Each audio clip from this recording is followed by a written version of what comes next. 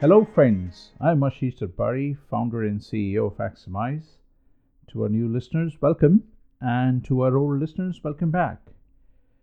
In today's podcast, I'm going to talk about why processors need formal verification. So let's start off by describing what a processor is. So, a processor, or more commonly known as a microprocessor, is an omnipresent thing. It is present in your phones, TV, your Xboxes, your laptops, desktops, servers, smart meters, your smart thermostat, cars, planes, trains. You name something, and there is a high likelihood that a processor is powering it. So, what is a processor? So, at a high level, it is a computation machine that calculates, computes arithmetic and logic functions to implement some high level functionality, usually driven by a piece of software layered on top of an operating system. You might be familiar with Unix or Windows or Linux or Android or Mac OS. And this piece of software that I'm talking about could be your favorite app, or a word processing software, or your favorite video or gaming app. Anything and everything that interacts with us visually or otherwise and executes something automatically usually needs to run on a computing machine. And more often than not, this computing machine uses a microprocessor. So, some of us who are old enough would know that some of the earliest ones, um, this was an Intel 8080, a Z80, Motorola 6800, so on. So, IBM and Intel have dominated this segment for many, many years, from the earliest PCs and servers to modern day desktops. Although, to be honest, Intel and AMD now dominate the desktop and the laptop and the server markets.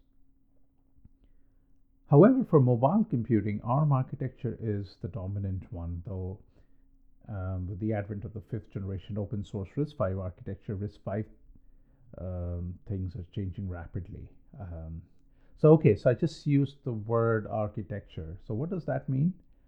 Architecture, my friend, is the most critical thing that defines what a processor does, but most importantly, how it does it. And how is essential, as it impacts whether the processor can execute computations fast, in a safe way, in a secure way, and doesn't consume so much power, your battery, so that it drains your laptop or mobile phone in an hour. So, architecture in many ways defines performance, power, efficiency, and how big or small the processor is going to be. In technical terms, what is the area footprint going to be? What instructions are going to run on the processor? How are they going to be decoded, interpreted, and how are they going to be executed? So, in very simple terms, a processor usually has some storage space. So, you must have heard of something called caches. It's got register files. It's got an arithmetic logic unit, an ALU, and some way of doing input output I/O. So, every processor has some storage space from where it reads instructions to execute. It has some data storage from where it reads the data on which the instructions have to be applied. It has register files where it keeps a local copy of the data to process, and a storage memory where it stores the after effects of computation for those instructions that require the data to be kept in the memory. So the word memory is loaded in our discussion today. There are several forms of memories, of course. There are these high-speed memories, such as register files, caches. Then you have random access memories, often known as the memory. You must have heard it on a phone having a 2 gigabyte memory, or a laptop having a 64 gigabyte RAM, as they say. And finally, you have the hard drives, the hard disk based memory. So, what does a processor execution entail? Okay, so in very simple terms, what a processor does is it performs arithmetic operations such as addition, subtraction, multiplication, and division, and also comparison operations like comparing something to something else for equality, um, less than or equal to, or greater than or equal to, and so on. So, If all that the processor does is read instructions and executes it for arithmetic and logic instructions, how could it be complex enough for us to, to have a big challenge for verification? So the thing is, like every machine, most modern processors are highly optimized for performance and power. It means usually they will have several instructions in flight at any time, and several of these may be competing for the same shared resource, such as registers, ALU components, and so on. Therefore, ensuring that there is no conflict in accessing shared resources, it's often called the arbitration problem, is one of the main verification challenges, to make sure that two components within the processor are able to access a same shared resource in a safe way. Now, to speed up computations, processors usually employ pipelining, a concept where one instruction can be in the fetch mode, another one can be in the decode mode, a third can be during an execution mode where it is going through some ALU operations, and another one might be in the write back mode. So this is not uncommon in modern day processors. So what we are interested in knowing is whether all of these instructions that are in flight, that they follow the correct order of execution without conflicts and can finish off safely, leaving no side effects and producing the right result. And usually some form of complex control logic is implemented in processors to make sure that all of this is as expected. But there's a lot that can go wrong. For example, when an instruction is taken apart, that is when it is decoded to figure out what it actually means, we could get a wrong result due to a functional bug. We might want to execute an instruction to read data from memory. In a microprocessor's case, it's called a load instruction. But if the decode is wrong, we may end up storing the result in the memory, meaning executing a store instruction. So if the sequencing of instructions, often called ordering, is incorrect, we may end up reading before writing. For example, we may end up doing a load before a store. So scheduling and instruction ordering are also critical to check, not just the decoding. In fact, due to concurrency, there's a massive impact on control, and both are important and very hard to verify. Now, we talked about I/O, remember, a little while ago, and that a processor should be able to interact with external input and output.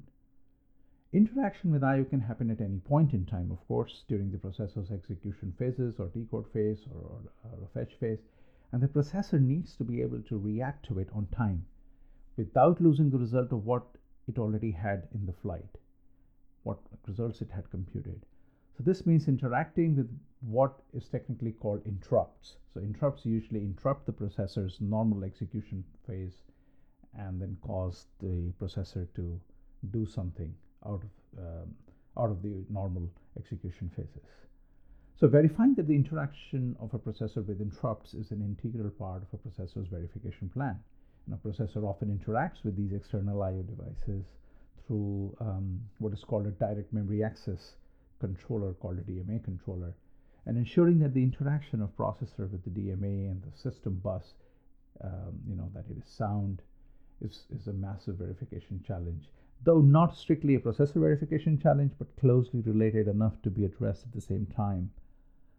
So now remember, we said a processor performs arithmetic and logic computations, and processors use the digital bit representations of 0 and 1, and these bit representations are used to denote what we know as integers, both positive and negative, and floating point numbers. You might know them from maths as decimal numbers or even real numbers. Strictly speaking, floating point numbers and real numbers are a little different, but floating point number is a way of denoting decimal numbers in computers. The verification of integer arithmetic and floating point arithmetic is a non-trivial exercise. In fact, it is so non-trivial that when Intel in 1995 got its floating point division algorithm wrong, it had to replace every single Pentium processor in the world, costing the company nearly $500 million in 1995. The bug was a rare defect, but it affected the outcome of some of the computations. So Intel invested a huge sum of money after that and did some world-class formal verification work following from that. And the focus was always on verifying the arithmetic in Intel processors. Talking about a processor and its interaction with the external world, another important facet of it is the interaction of the processor with external memory. When a processor cannot store everything in its local memory, in its caches, the processor stores it externally in RAMs and external hard drives. It means that the data is kept as a backup externally and must remain consistent with what was stored in the first place in the cache. So now things get really interesting when multiple processors try to access the same shared data via their caches. This can lead to plenty of fun. One processor writes the data to memory and would like to read it back later, but then that data gets changed by another processor without notifying the previous processor that it has changed it. This causes a problem that caches in their respective processors are now not consistent, not coherent with the main memory. This is the cache coherency problem closely connected with microprocessors. And cache coherency in all modern day microprocessors is implemented in hardware, offering a major significant verification challenge.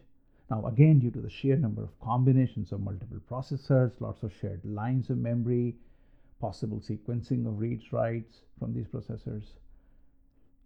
So why is the processor verification hard, right? So we talked about decoding problems, arbitration bugs, defects that arise due to pipelining, instruction interleaving, interrupts, interaction with DMA controllers, and cache coherency. And not to leave the arithmetic verification, right? But we've not so far mentioned about power, safety, and security, which are offering a lot of pain to verification engineers worldwide. For example, processors have secure compartments these days, only accessible by privileged instructions. So what happens if a non-privileged instruction accesses it? What if a hacker orchestrates this externally? To save power, hardware designers often use explicit X's in their design, so synthesis tools can optimize the area and save power.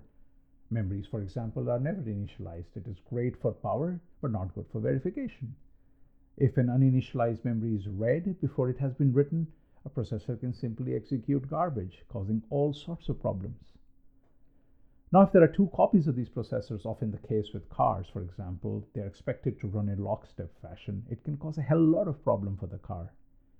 So functional safety is directly impacted by these power-saving optimizations in processors. So unless the processors are verified explicitly for these features, we can never be sure that they work correctly. Now, using a digital device, we usually know that it operates in zeros and ones, and in silicon, there are usually two states, 0 and 1. However, for verification for X's, there are usually three possible states, a third one being an X state. Actually, X verification is often done in tools on a 4-valued state, where the fourth state is a Z, a high impedance state. So imagine a 64-bit architecture. Usually on a 2-state model, we have 2 to the power 64 states, which is pretty big. It's about 1.844 into 10 to the power 19. But now with this new state, 2 extra states, we're talking about 4 to the power 4 into 10 to the power, 4 to the power 64 reachable states in verification, which is about 3.44 into 10 to the power 38. That's way much more than the total number of stars in the universe.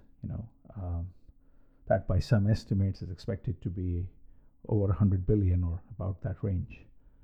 So that's a lot of combinations and input combinations and states that need to be tested, and there's no amount of dynamic simulation that can ever verify these processors exhaustively. For functional defects arising due to arbitration issues or arithmetic flaws or pipelining, decoding bugs, cache coherency, DMA issues, interrupts, or power safety and security. So we're talking about verifying these processors within months, often in less than 6 months, and formal verification can actually provide an excellent methodology of being able to conquer a lot of these verification challenges, often in a much more efficient and accurate manner. But how exactly is formally used for processor verification? Well, let me point you to a talk I gave recently to the RISC-V Summit in December last year, and I talked about finding a range of bugs, functional, power, safety, and security using formal verification. That And in some cases, some of the processors were previously verified with simulation. In fact, one of them was already in silicon. So there's a hell lot of challenges for us to cover for microprocessor, and I hope I've been able to convince you that actually microprocessor verification cannot be done adequately with conventional testing and simulation, and formal verification should be considered for this. So I hope you liked today's podcast. Do ping us at info@xmize.com, subscribe us on our YouTube channel, and let us know. Stay in touch, stay fit, and stay healthy. And see you next week.